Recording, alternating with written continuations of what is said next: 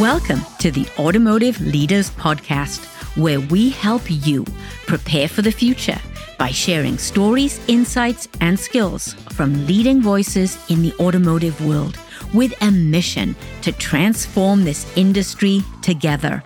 I'm your host, Jan Griffiths, that passionate, rebellious farmer's daughter from Wales with over 35 years of experience in our beloved auto industry and a commitment to empowering fellow leaders to be their best authentic selves. Stay true to yourself. Be you and lead with gravitas, the hallmark of authentic leadership. Let's dive in.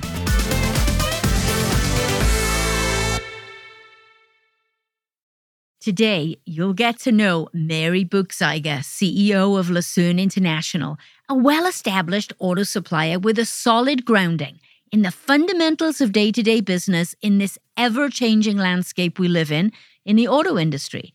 And she keeps a steady eye on the future, and you'll learn all about that and how she does that. Mary has cracked the code on that delicate balance of working in the business and working on the business. How does she lead her team through turbulent times? You'll hear some stories around that topic, and some of them might shock you.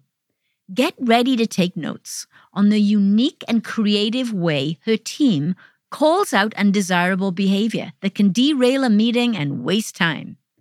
We delve into her personal life. Oh, yes, we do. We find out more about the unwavering support of her husband and her family. And we find out what Mary does for fun. Mary, welcome to the show. Oh, thanks for having me. I really appreciate it.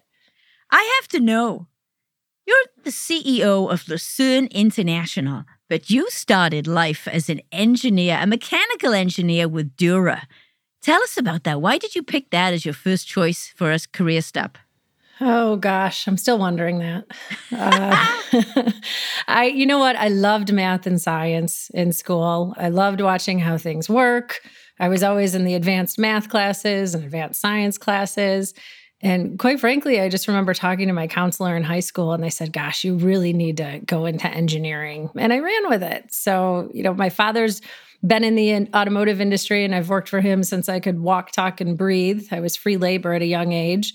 And I was really always around mechanical, moving things. And I just enjoyed it in the beginning. Engineers are obviously technically competent, right? And they tend not to live too much in the gray area. They like things to be black and white. But when you're a leader and you're a CEO of a large company, you have to live in the gray area and you have to deal with people. Not all the engineers out there can make that transition. How did you make that transition? What were some of the things you were grappling with? Well, I actually struggled with the engineering black and white side of things my entire life or my early career. So it wasn't too hard for me to make that transition. I started with my internship at Dura working as a design engineer. So I would sit in this dark room in this, space by myself for hours on end. And I'm not that kind of person. I'm a people person. So that was one of my biggest struggles to even begin with engineering. In that black and white world, I love knowing answers. But at the end of the day, like you just said, there's a whole lot of gray area in life. Not everything is black and white. So that transition was pretty easy for me. That's great. So tell us about Lucerne. I've heard about Lucerne, where the audience is no stranger to the automotive industry, but refresh our memories for those of us who might not know too much about it. Yeah, so Lucerne, we do castings, forgings, and stampings. We're in the chassis, powertrain, and body structural areas. We are a global company. Right now, we are doing about 90% of our manufacturing offshore. So there's some really exciting things to come right now because we're onshoring for the first time in 20 years. I'm building a facility here to onshore a bunch of work and localize. I just made a small acquisition to vertically integrate a piece. So I'm bringing it piece by piece back onshore. And that's really the story of it. We're continuing to grow as a tier 2 and tier 1 supplier. Mostly our biggest commodity right now is hot aluminum forgings in the control arm and knuckle space. Onshoring, that's a trend, isn't it? I don't necessarily, and I use that word lightly. I think the best word to use really because we're going to continue to grow globally. We have customers globally. The automotive industry is a global industry. Really, we're localizing. So rather than having all of our eggs in the offshore basket, we're localizing for our North American customers. Mary, when I was in my purchasing days, and I'll go back to maybe the early 2000s, maybe mid 2000s, early 2000s. I remember it used to be a sort of badge of honor as to what percentage of your spend was in China, or what percentage of your spend was offshore. And I remember meeting some guy, I don't even remember who it was, and he said something like, oh, it's 70%, and I felt awful because I didn't have anywhere near that. But I found it difficult to push all that spend offshore. There were challenges. There's inventory pipelines. There's suppliers not understanding automotive in terms of the technical requirements. It's not just the language, it's the technical requirements. And all these problems and on and on and on and on. And the total acquisition cost was way out of whack. And I always thought to myself back then, this has got to change. This is going to swing back the other direction. And here we are, right? Yeah. That was the same thing really that happened to us. At one point in time, I think this is going back now. So it was around 1994. We did everything locally. So it was all domestic supply chains. Everything we did was either between here or, the furthest offshore we did was Canada. So Canada, the United States. And quite frankly, we just saw our business moving offshore. So right around 1998, 1999, and that was really sink or swim for us. And in 2003, I decided, heck, we just need to do what everybody else is doing, and that otherwise we lose the work. So, pick and hold what we could and go offshore. And it worked for us for the last 20 years. We've been very successful at it. But as you know, what's happening today with the global logistics crisis, all the risk in the supply chains, just the complete uncertainty and really blaring holes, right, in the supply chains, as well as China's not the cheapest country anymore. You've got this burgeoning middle class. You've got electric costs going up. Just the logistics and tariffs alone will kill you. So you're right. It did come back. And here we are saying, oh, gosh, we need to manufacture here. But the problem is there's no supply chain left in the U.S. Manufacturing's gone, and we have to rebuild that footprint, which is what we're trying to do one step at a time. Mary, as a leader in automotive, and there's a lot of leaders out there right now, and they're faced with this challenge, just like you say, the supply chain coming out of China is a lot more expensive. There's, let alone the whole EV transformation. There's so much happening that the work culture is changing. It takes guts to say, stop, wait a minute. The world is changing. We need to adjust. We need to transform. We need to change our strategy. We need to do something. How do you do that? How did you do that with your team? Because it's so easy to just keep doing what you're doing, right? And just say, oh, well, we'll just stay on the treadmill and keep doing what we're doing. It'll all be fine. Automotive isn't changing that much. Okay, so there's some EV product, right? But no, you've got to stop your team dead in their tracks and say, hold up, we got to do something different. How did you do that? Because I really want our listeners to learn from that experience. Tell us about that. Yeah, no problem. So we actually started down the localization path pre-COVID. My team and I spend a lot of time planning and looking at the future, looking at what we've done in the past, looking at where the industry's at, looking at where the industry is going. And we spent a lot of time really working on that. We actually, I don't know if you've heard of it before, but we use EOS. It's this book written by Gino Wickman, Traction, and it's the Entrepreneurial Operating System. So that, like your computer has an operating system, our business has an operating system. And we use this framework to really help build our vision, make sure that we're all rowing in the same direction, in the same boat. We all know exactly where we're going. And we're highlighting issues and highlighting things that we need to continue to improve upon as we go through this.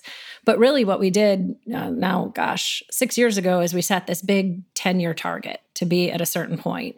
And then you break it down into, well, in 3 years, what does that look like to get to the 10-year target? Well, in the next year, what do we have to do to get to that 3-year? And in the next quarter, what do we have to do to achieve those year goals that we set out? Which really just builds this framework for us to continue to look in the future. We do these planning sessions, annual planning, quarterly planning. We do SWOT analysis. We look at the industry. We look at our business. We look at geopolitics. We're a global business, and we really analyze and dig deep into where we think we need to be successful. And sometimes that means pivoting, really pivoting. In 2018, when the Section 301 tariffs were thrown on pretty much overnight and all of our business is offshore, that was a big wake-up call for us to say, oh gosh, we need to pivot. We really need to work fast to change the way we're doing business, to reorganize ourselves, renegotiate customer contracts. So I really contribute our success to that framework and my team. I just have an amazing team. It's one of the most important things you can do is surround yourself by people that will both challenge you as well as believe in you and believe in the vision that you have set out and work together to achieve that vision. All right. I want to go, you said a lot there, but I want to go one level deeper. So you talked about EOS, right? And you talked about setting goals, 10-year, and then you said 5-year, I think, 1 year. 10, 3, 1, quarterly. And quarterly. Yeah. Okay, right. Quarterly. So let's get into the real world, right?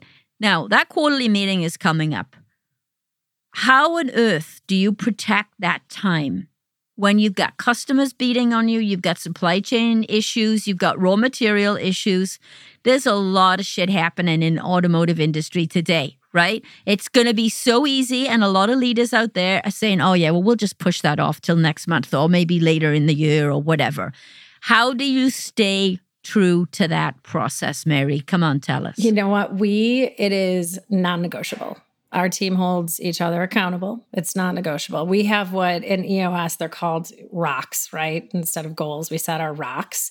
And we actually meet every week, once a week. The meeting is at the same time every week for the exact same amount of time with the exact same agenda.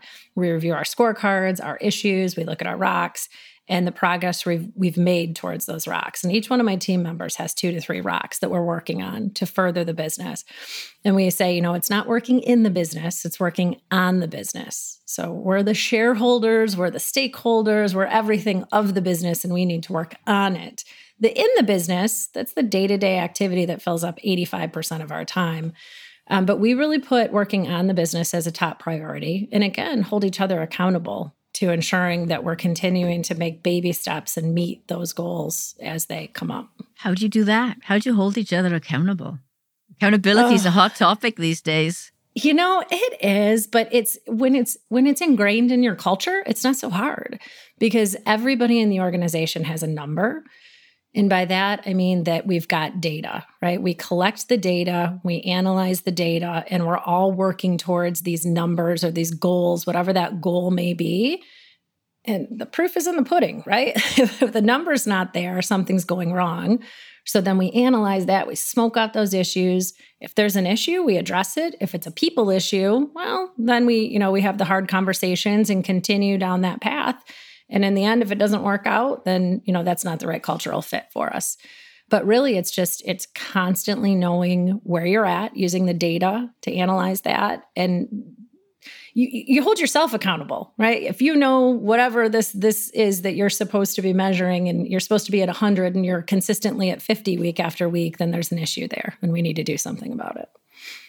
When I hear the EOS system, I tend to think of it in terms of small business, right? Because I first started to get some exposure to it when I started my business. I don't think of it when I think of a decent-sized tier 1 or tier 2 company. Mm-hmm. But I absolutely love the idea that you're applying that methodology within the automotive tier 1, tier 2 space. I think that's fascinating. So when we started with EOS, we were a much smaller company. And that framework is what helped us get to where we are. I mean, it's no different. I've read the Rockefeller principles, scaling up, all of those things are kind of all the same concept. And we do pull other tools from different sets like scaling up or Rockefeller, like I mentioned, different, business principles. But at the end of the day, they're all kind of the same, right? It's set your goals, make it happen, look at the data, review your scorecards, and hold your people accountable. And it doesn't get much simpler than that, I think, when you boil all of those things down to the basics. Right, but it takes a tremendous amount of leadership grit, guts, and determination to keep working on those strategic projects, those projects that are going to move you forward in the future. And so many companies are not doing that because it's easy to slide into the, oh my gosh, we got all these day-to-day things. We can't afford to be doing that right now. You can't afford to not do that right now. It's to move funny. the business forward, right? Yeah, you say that. And we actually had this conversation because my team earlier this year was really overwhelmed, right? With the logistics problems. And I don't even have to go through it. All of the issues that we're seeing in the industry, chip shortages, schedules up and down, logistics crisis, material shortages, you name it. And that was, I think, at our very first quarterly, that was one of the complaints. They're like, we're overwhelmed. How are we going to get this done? And I said, okay, what's going to happen if you don't get it done? Oh, well, but we need to get that done. Yeah, but what's going to happen if you don't? Your life isn't going to get any easier. The things you're doing day to day are not going to improve. This business is not going to move forward. All these things that we've got set out. So we did have to have nice, long, hard talks, as a leadership team about really the importance of staying on track and staying that path at the end of the day. And it is hard. You're right. I mean, we've got, crisis after crisis that we deal with, just like any other business. And setting that time aside to continue to work on the business and do the things that we need to do, the hard things at times, it's tedious sometimes to do that, but it's worth it in the end.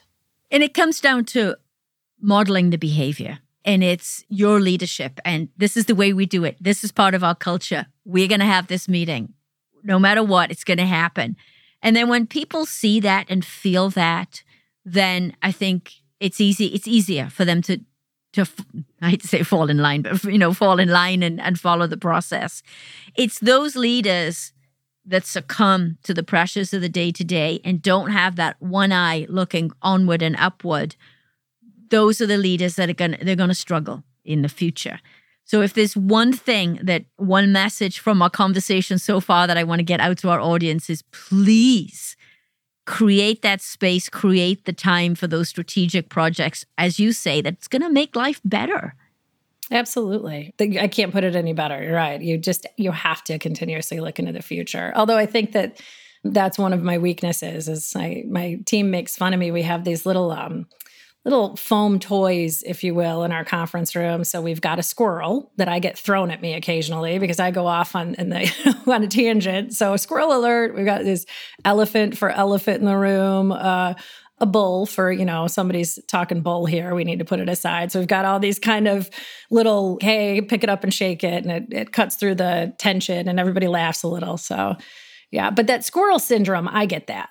But I love that because Mary, that is so powerful because it's a way of calling out a behavior that's, first of all, that rule and that approach is accepted by everyone. Mm-hmm. So instead of that behavior going unmatched, nobody's gonna deal with it, right? And normally that's what happens. People don't deal with those awkward situations right there on the spot, right? The meeting goes on, and let's say you were in your squirrel mode and you were going off, right? You just keep on going, and everybody's sitting there going, oh, God, I wish she'd just come back. Yeah, but nobody says anything, right? So you're wasting time. You're not being efficient. And this is all about speed and efficiency and being agile. And so the fact that you've created an environment that's comfortable enough for people to feel safe to throw a squirrel at you is fantastic. Yeah. I love it. Thanks. Yeah, I do have that is the one thing that we've worked on for a really long time is the trust and openness of the team. And that's the number one rule, right? Like when we get in that room together, I'm not the CEO. We're all running this ship together. And honest and open feedback is what we aim for every single meeting. And we check each other quite a bit, right? It's like, hey, this isn't on topic. We need to move on. Save it. Set up a meeting with somebody at the end. We need to move on. And we're pretty good at calling each other out and really being efficient at the end of the day. Nobody's feelings get hurt anymore. Once you get that culture and you start rolling through it, it gets to be a really productive environment. I love it. Now, you said, you talked about it's important to have the right people around you. Yeah. How do you do that? First of all, what are the right people? What does that mean in Mary's world? What does that mean? Because I can ask 15 people that question and I'll get 15 different answers. So what does that mean? And then how do you find them? How do you get them? So for me and for Lucerne, for our organization, culture is really everything for us. We hire, fire, even pick customers and suppliers by our core values. And we stick to those core values and we all live by them. We've do this people analyzer, which I believe is an EOS tool. We really analyze everybody by each of the core values. If they understand it, if they get it, if they fit into it, kind of a red, yellow, green scheme. And that first and foremost is most important, picking based on our culture, based on our core values, what we're trying to do and accomplish here. Because as you know, one bad seed can really spoil it for everybody and create a harsh environment unnecessarily. And then my rule of thumb is that if I'm the smartest person in the room, I'm doing something wrong. So I need experts around me. I need people that are going to advise me, people that aren't afraid to say, no, I don't think that's right, and disagree with me. That's really important in any of my leaders here at the organization. It's a very important trait that we work together and that we challenge each other. If I'm the smartest person in the room, then I'm doing something wrong. Oh, yeah. Ooh, that's deep and that's good. How many people can say that and honestly mean that and push their ego aside? Because we've all got an ego. We all have one. It's part of being human. It's how much of that you let drive your behaviors and drive who you are is the question. And when you can push that aside and say, no, I need people in this room that are smarter than me, that's leadership. Thank you. It's worked so far, so I've got to be doing something right. Yeah, it would appear so. Mary, what do you think is the biggest challenge right now that leaders are faced with in the automotive industry? There's so many of them. There's a lot. But what's the biggest? Let's frame it up in terms of leadership. Yeah, you know what? I think leading through change is what everybody's struggling with. So we talk about the disruption in the industry.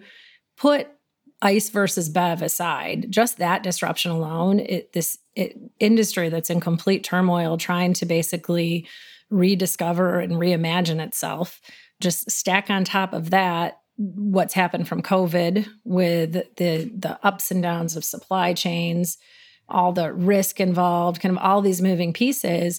But at the end of the day, I think a leader's biggest challenge is always people, right? Because a business is nothing without people. So, how do you manage your people? How do you keep them encouraged through all of this transformation?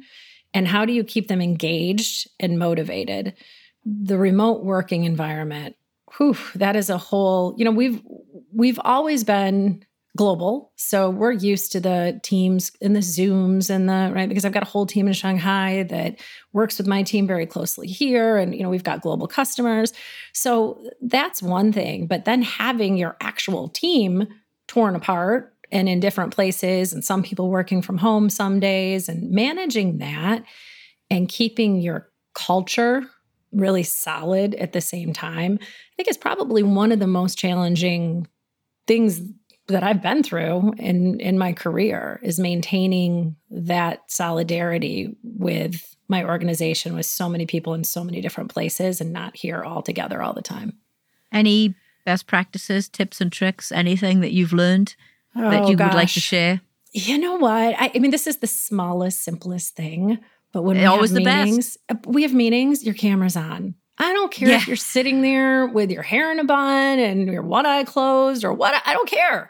Just turn your camera on because I want to see you. It makes it just a little tiny bit more personal. And those things are funny, right? Like your husband walks by in his underwear and you get to make fun of him for the next, 6 months. I mean, it's funny.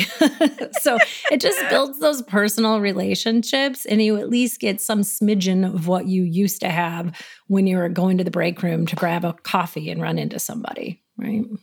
Yeah, I agree.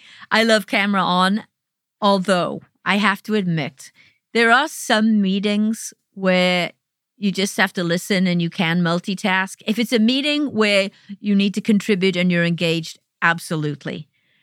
But if it's one of those meetings where you just need to listen to the message and you can multitask, it's almost like a video podcast, right? Yeah. Well, that's my problem with it. That's why I make everybody turn because if you're in a meeting with me, it means that you're supposed to be in the meeting actually paying attention. Otherwise, you shouldn't be in the meeting with me, right? Like, why have the meeting? Why have the meeting? That's useless.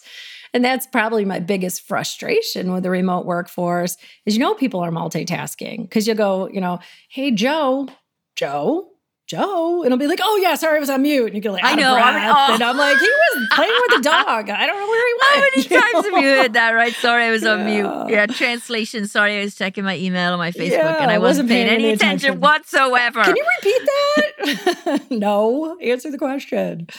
But I do think this is also a perfect time. Actually, I put a post out this morning on LinkedIn about meetings. And so often, again, we go into this, we've always done it this way. We've always had this meeting. We've always followed this agenda. This is a perfect time to just stop. We're coming to the end of the year. Stop. Look at your schedule, people, and look at the meetings. Are they meaningful? Are they accomplishing something? Are you moving the needle or are you not? Is that a meeting that's more of a meeting to update the boss? Somebody called me out on that once.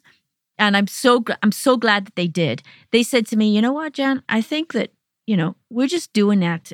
This meeting is just to update you on what we're doing. We could do it in like a simple email. And I thought, oh, that's true. I had to admit it. I had to admit they were right. They were right. And I said, you know what? You're absolutely right. We'll cancel the meeting. But that's the kind of culture that you want, right? So that somebody that sees something that you didn't see it, I didn't see it until they brought it to my attention. As soon as it came to my attention, I'm on it. You're exactly right. Let's cut that meeting out. But that's the kind of culture that we want. We want people to challenge us. And in the auto industry, we're horrible at that because it's all about command and control. It's, many of us are like, hey, I'm the boss. You do what I tell you need to do. This is how you would do it. And in some cases, it's not only what you need to do, it's how you should do it, which is the worst possible scenario. Anyway. Procedures like crazy, all of the processes and procedures and follow this. And that's not the way it's done. You have to do this first. It cuts out creativity and efficiency.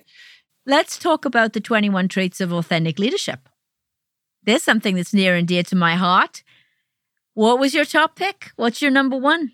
Oh, you know what? I wrote down resilience. I think that's tell us why. Yeah.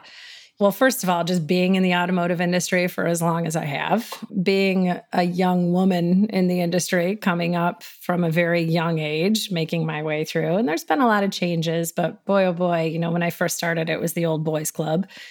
Changed a little. Still, I think we're seeing little improvements here and there.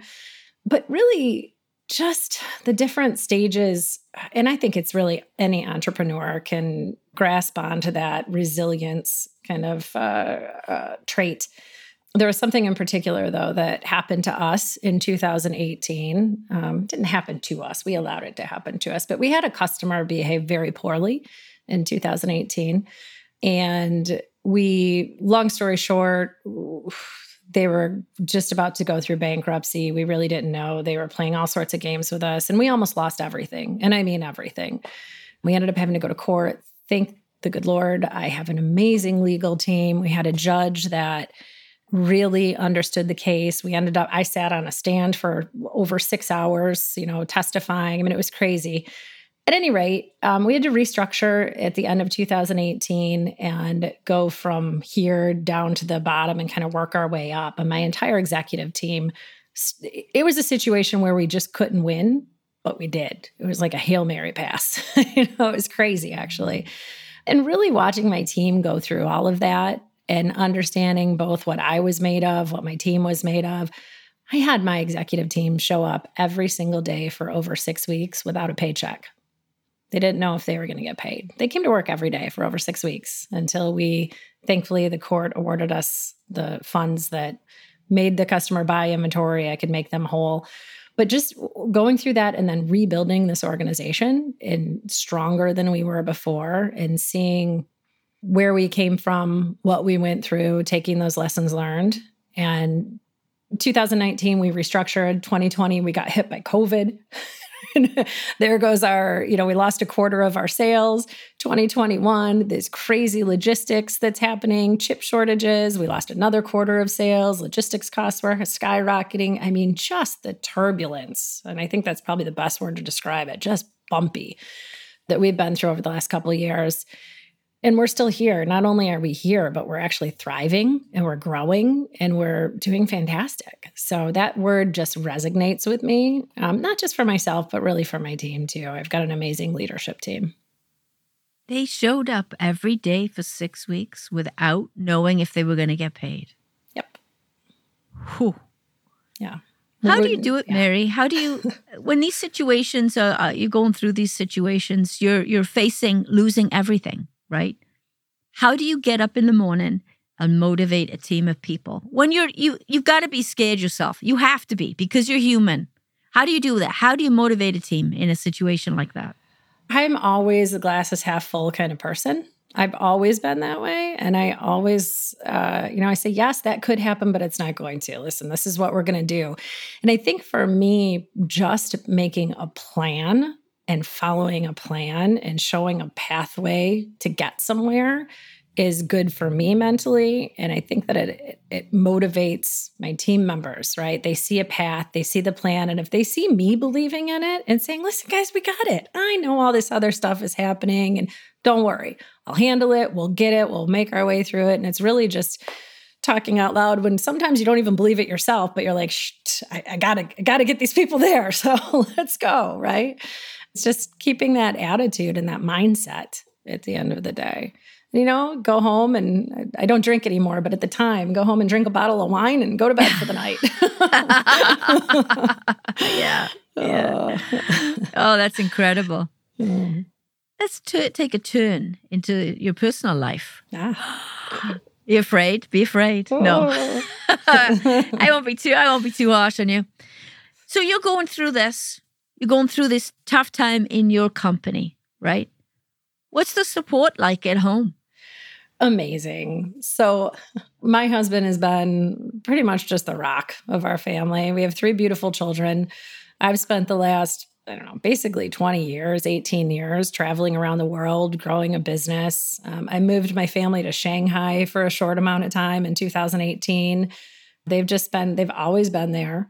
My husband has just been incredibly supportive. He's raised our children and I don't have to worry about things, nor do I ever get, blowback from him. Like, oh, you got to go on a business trip again. Instead, he's like, okay, bye, good luck, have a great trip. Let me know how it goes, which you just don't find a lot of that support. And I can't give him enough credit for where I'm at because without him, I wouldn't be able to build the business, wouldn't be able to have a thriving family and make it all work. So it's teamwork. We say Team Buck in our house. That's our team. I love that. And he's a pretty interesting dude, isn't he? Isn't he a professional boxer?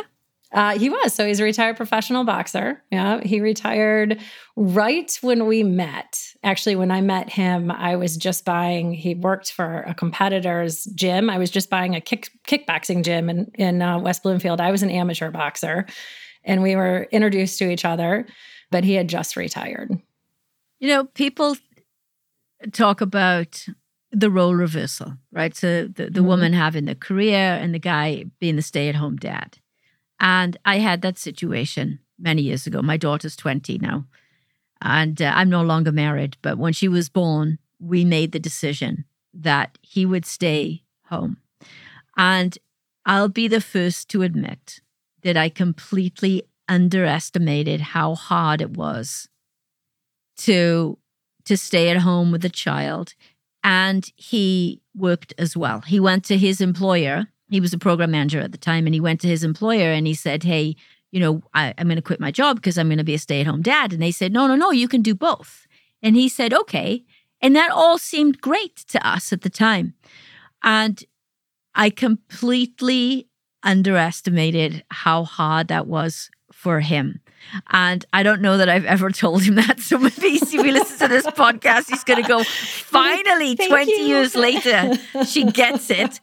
But it is really, really hard. And I think about that now as whether male or female, working from home, mom or dad, whatever, it's hard to look after a child and work. It depends on the age of the child, but a very, very young child, it's almost impossible to look after a toddler and work. I don't know how people do it. Yeah, I would definitely not be productive. I have a funny story about that because I think early on, I probably took my husband for granted too, right? Staying home with the kids because he quit. He had a thriving business. He was a personal trainer. He trained a lot of people. He trained some local professional athletes with the Pistons, with the Red Wings, and he gave it all up to stay at home because we had basically 2 nannies, one coming in the morning to take the kids to daycare, one coming to pick the kids up and bring them home and cook them dinner. And we'd have like 2 hours with our children every night. And he said, this is ridiculous. I don't want other people raising our kids.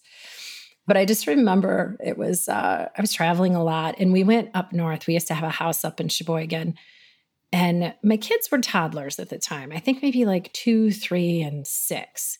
And he was like, well, I'll go to the grocery store and get groceries. Right. And you just whatever. And I'm like, yeah, fine. And I hate to admit this because I never really spent a lot of time alone with my kids when they were toddlers.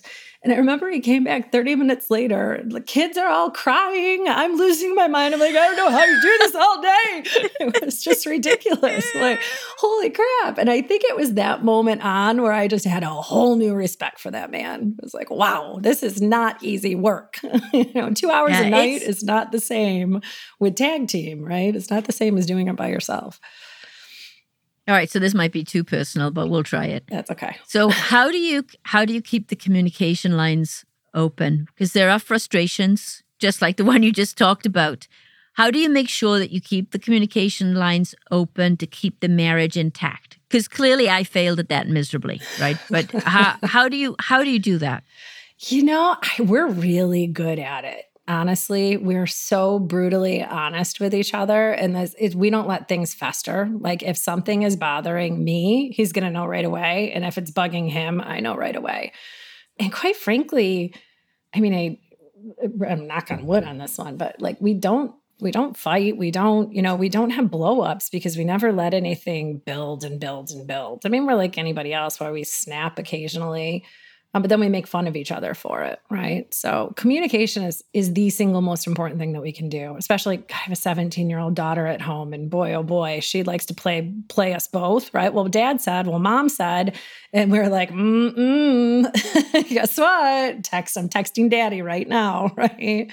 So we overly communicate, I think. We constantly talk about, we make decisions together and that's the end of it, right? Not one of us isn't going to run off and do something stupid or big without consulting the other. And it's easy, honestly, for us. I think we're just blessed and really lucky. But it took us a long time to get there. In the beginning, there was definitely bumps and rocks along the way. And we've just gotten to a point now where, we know what it takes to be successful as a couple and as a family, I think.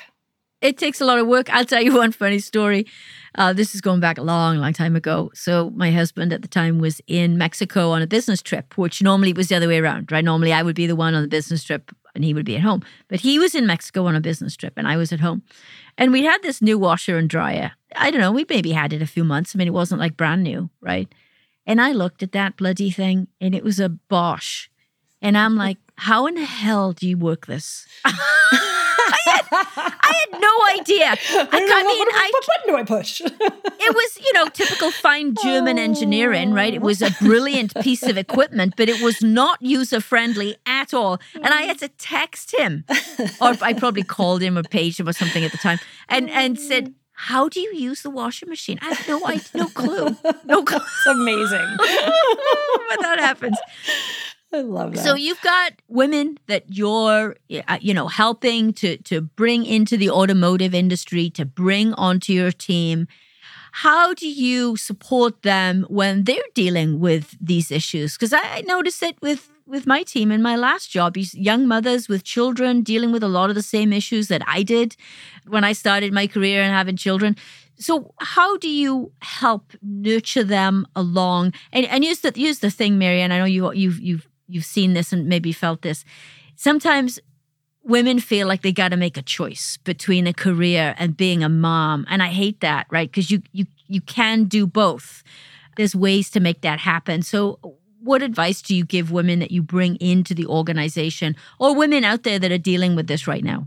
I mean, I don't think it's just gender specific too, because I think nowadays men have the same issue, right? Like, I think that there's men that want to be home with their kids and feel maybe guilty about it, right? I mean, we've got people here are like, no, my son's sick. I have to go home. My wife is out of town, whatever that is. For me, and it's funny because there's this work-life balance. It is not a balance. So stop saying that. It's a choice, right? Like, you are going to make the choices that you're going to make. And sometimes you have to choose your family. Sometimes, I'm sorry, I can't make it to that meeting because my daughter has a dance recital. I have to go here. And that's just the way it is. Sometimes you have to put that first. But sometimes there's an emergency at work where you're like, ugh, my son's birthday's tomorrow, but I have to be in Mexico because there's a customer problem, right? I mean, those are the choices that you make. And I always tell people, and I've spoken to women's groups about this before, don't feel guilty about your choices. Those are your choices. Right? Just make the choice and don't feel bad about it, because these are the things that you have to do in life.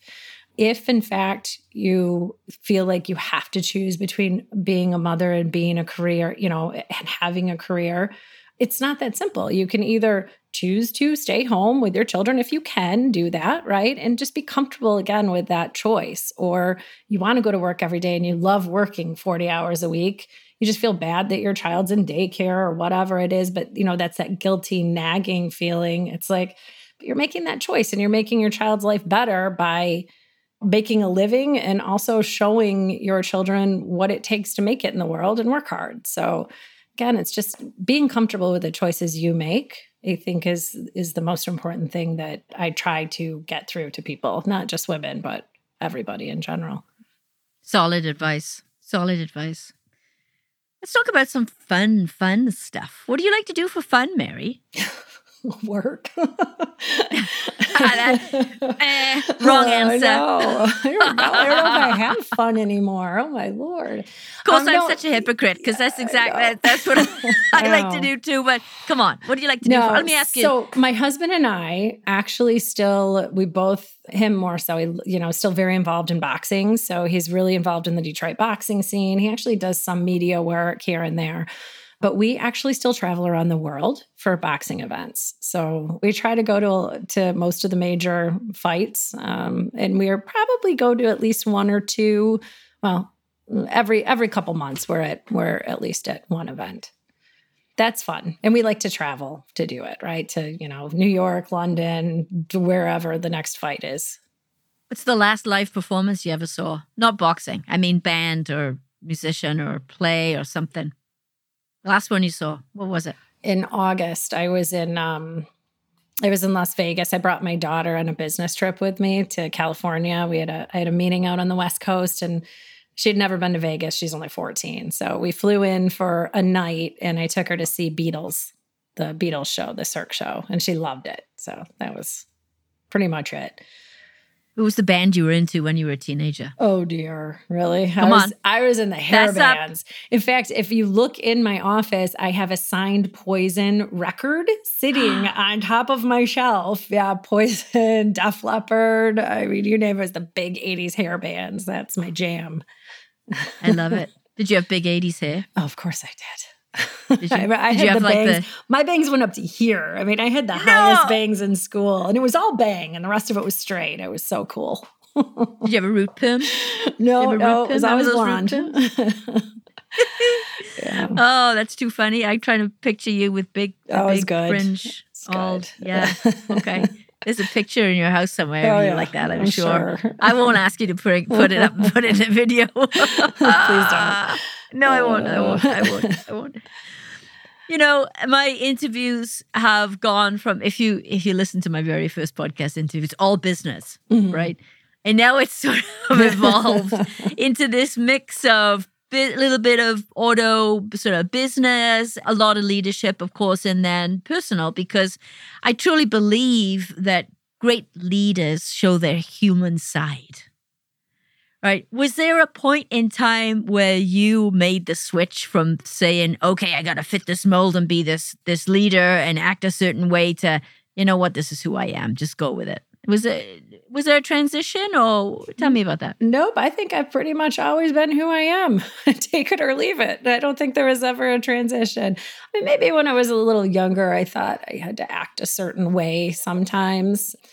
But obviously, you hit it. I mean, being who you are and being authentic is not just the best way to lead, it's the best way for anything. I mean, the same thing, I use that with everything I do when I go into negotiations with customers or suppliers or whatever that looks like. It's who I am. I'm not going to put on airs or be somebody that I'm not just to impress somebody. That's just not worth my time, nor it's too hard, right? Like, why would I do that? I don't have that skill set to do that and then still do what I need to do. So it's just easier being who you are and putting yourself out there. Yeah, that is so true. Closing comments, Mary, for our listeners. Oh, gosh. Well, we've run through the gambit here of topics. So I've enjoyed the conversation. I think it's been fantastic. I mean, I think, one of the things that we talked about really just about the tumultuous industry and where everything's at right now. One of the things that I continue to tell my team, and we're really taking advantage of that, is just never waste a good crisis, because there's always opportunity in the middle of crisis. So while everybody else is panicking and scrambling and going, what do we do? Right? Just you can squint real hard and you can see those opportunities that are out there, and continue to look for those and build upon those. There it is. Mary, thank you so much for joining us today. Thanks, Jan. I really appreciate it. It's been fun.